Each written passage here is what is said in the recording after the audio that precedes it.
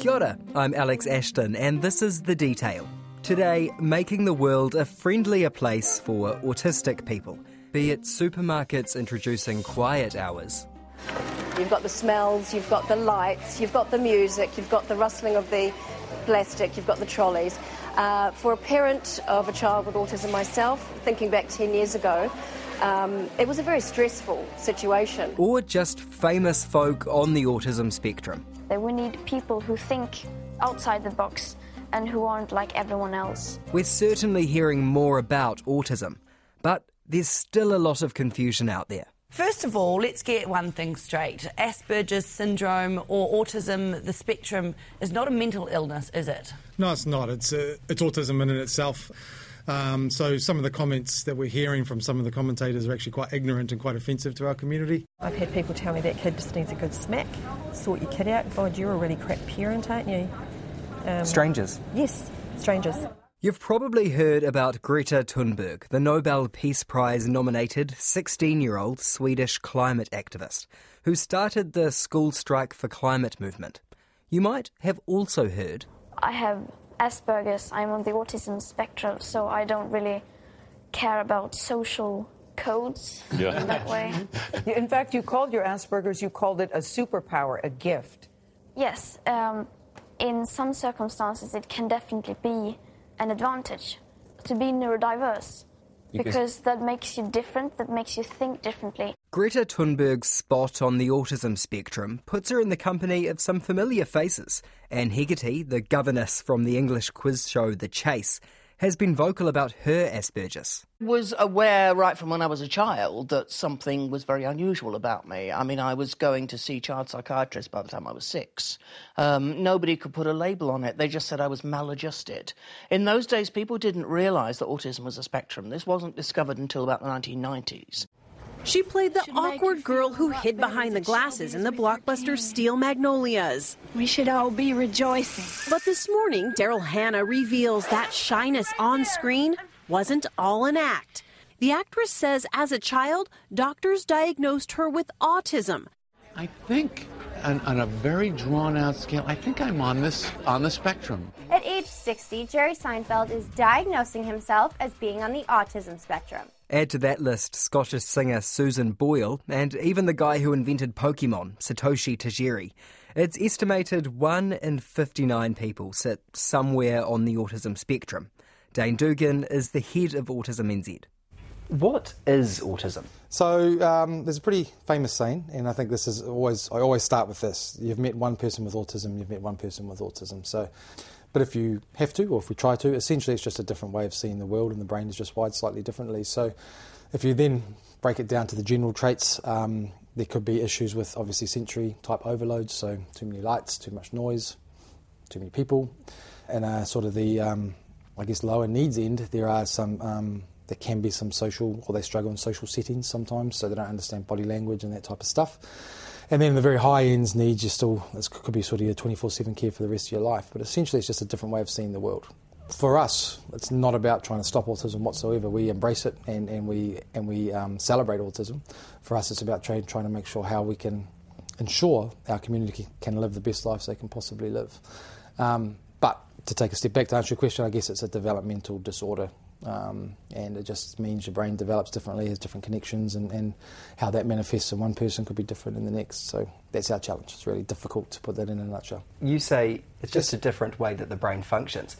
Do you think society views it as that, or is society still seeing it as a disorder? I've been in this job for 6 years, and I had no link to autism when I started, so I learned a lot when I started in this job. My honest take on it is I think most people have heard of autism now, but I still don't think there's great understanding. So for us now, yes, we've moved, and yes, I think we see people celebrating autism more. If you look at the likes of Greta Thunberg's a good example recently, it was quite clearly she had feedback both sides, very positive towards her and some ill-informed comment, obviously. But some of those ill-informed comments actually saying it's a mental illness. Yeah, and that came from world leaders, which is scary in and itself. But I think we've come a long way as a society. I think we're seeing more understanding, and I think these, not just Countdown, but certainly Countdowns of this world who are looking to do a quiet hour. We've trained up a number of other organisations as well, or helped them set up a space that's not a quiet hour necessarily, but just giving them training on the best way to interact with our community. we're seeing more and more of that. So I think that shows we are heading in the right direction, but there's still a lot of work to do. Countdown stores have today turned their lights down, shut off music and announcements, and even sent some staff off its floors to make it easier for people with autism to brave the supermarket. Those quiet hours have come as a massive relief to people like Megan Stokes.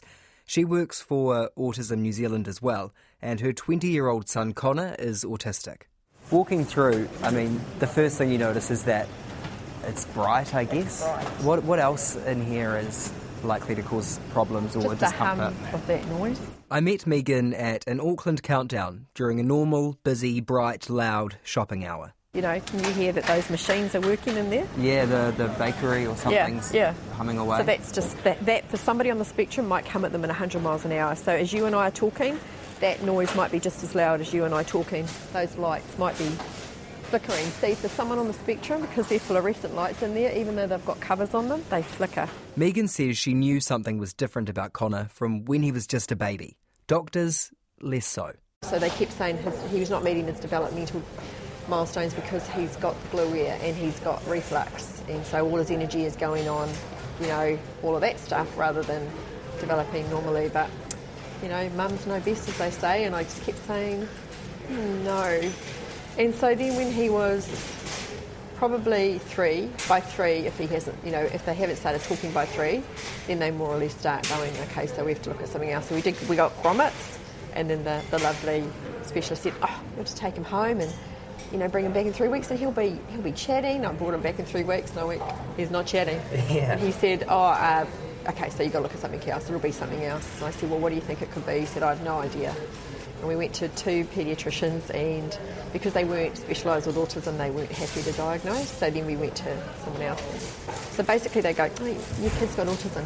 So just pay the nice lady at reception on the way out and we'll see you later. That's basically what it's like. Once the diagnosis was there, was it a relief or was it... It was it's a double-edged sword, isn't it? Because you are happy to know that it's something, but then you don't really know what that means. And then, you know, sort of 16 years ago when we found out, because he's 20 now, you know, it was still quite, people would say, well, what's autism? How has his autism presented itself over the years? You would know within 5 minutes, not even 5 minutes of talking to Connor. So he stims a lot. He what, sorry? Stims. What's that? So stimming is like, for Connor, he spins at 100 miles an hour. Like, he could probably decapitate someone, he spins that fast. I'm not lying, it's like... As in physically spins? Spins. Right. Yeah, I probably have videos I could show you, you'd be like, wow. So we don't even see that at home, but that's how he releases his energy.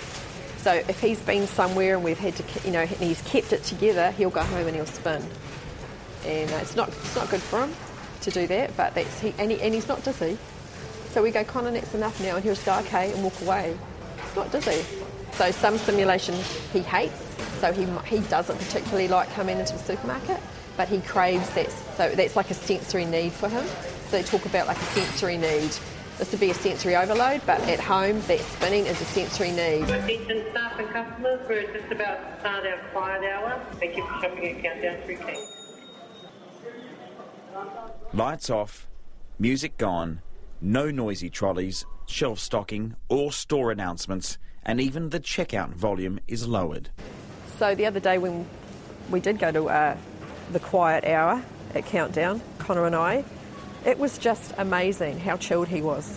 And how did it look when you were at the quiet hour? It was just what was dark. Different? All the lights were off. Not all of them, but they did have some lights on, but it wasn't like it would normally be. So for us, when Connor was little, we used to go to a supermarket that had an underground car park. Now, I didn't know, but he doesn't like underground car parks. They freak him out. So he would immediately scream the minute we drove into that supermarket, into that driveway, and he would just scream the whole way around. Every time we went, I would dread going, I would get anxious about going. He would probably pick up on my anxiety.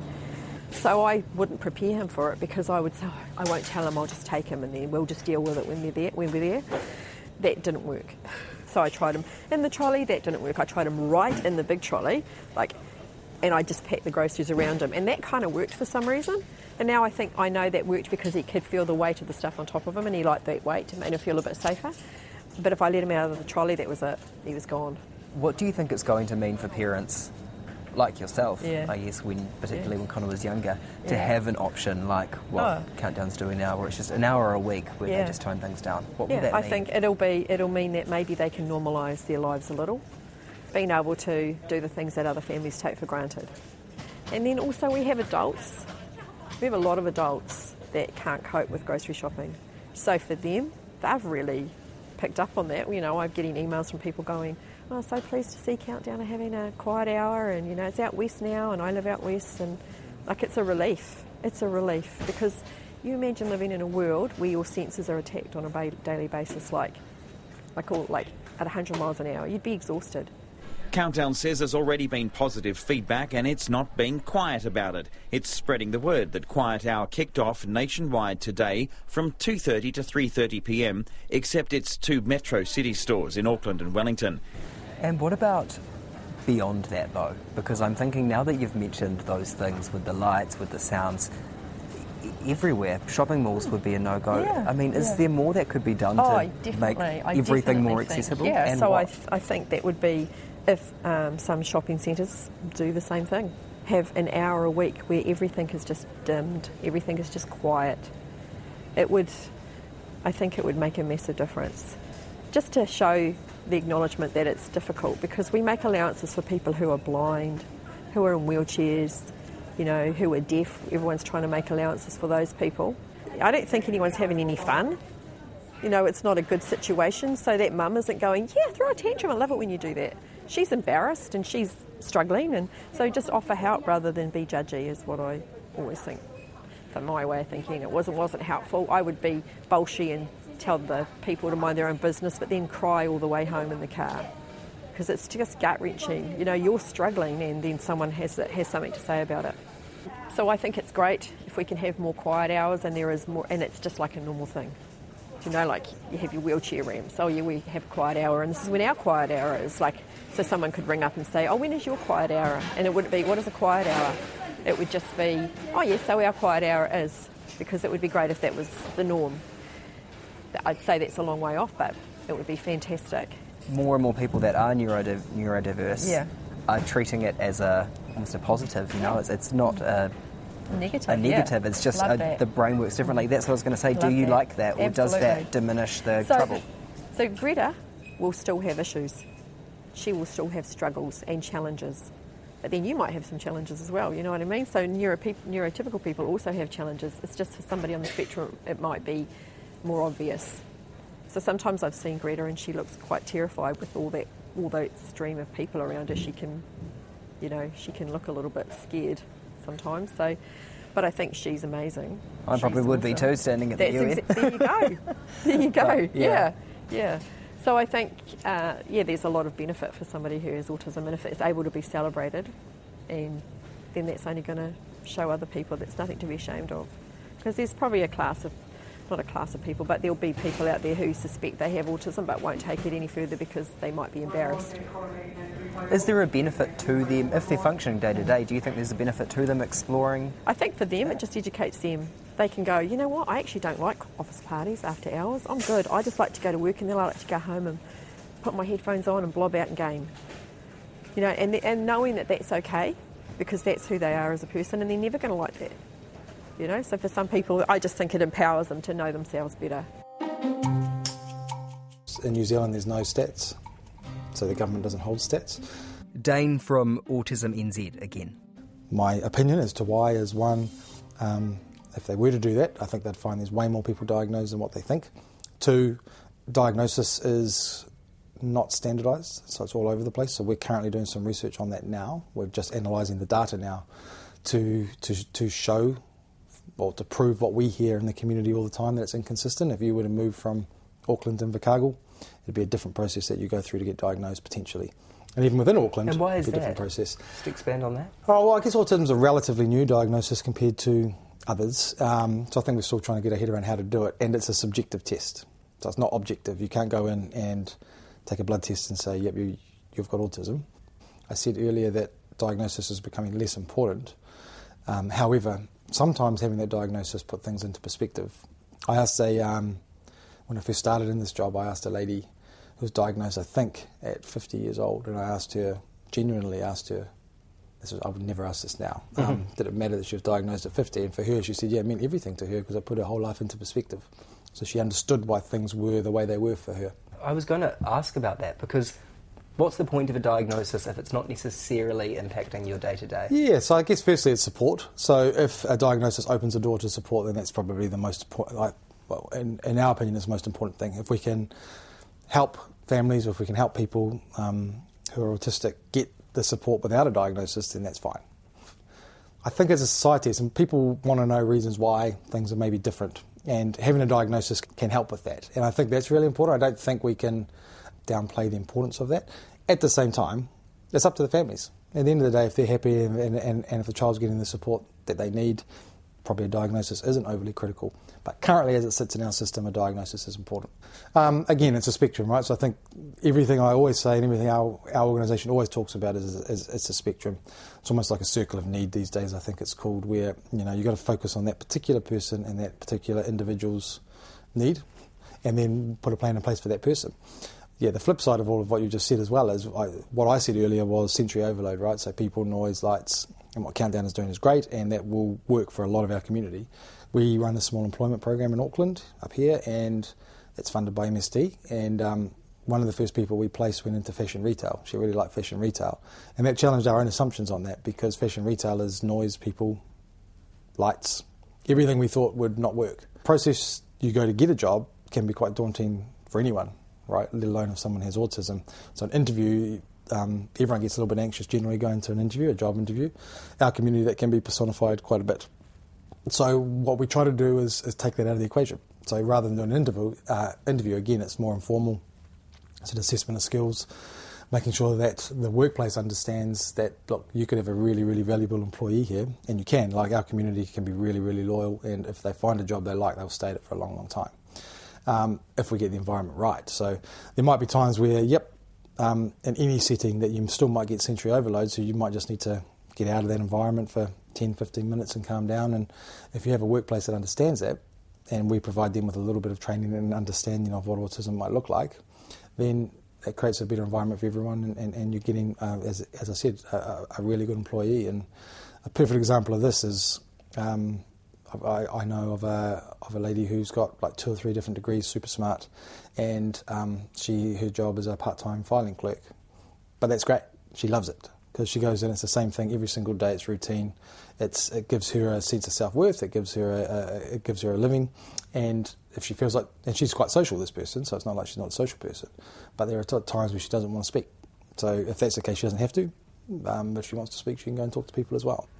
You mentioned a few high-profile names before.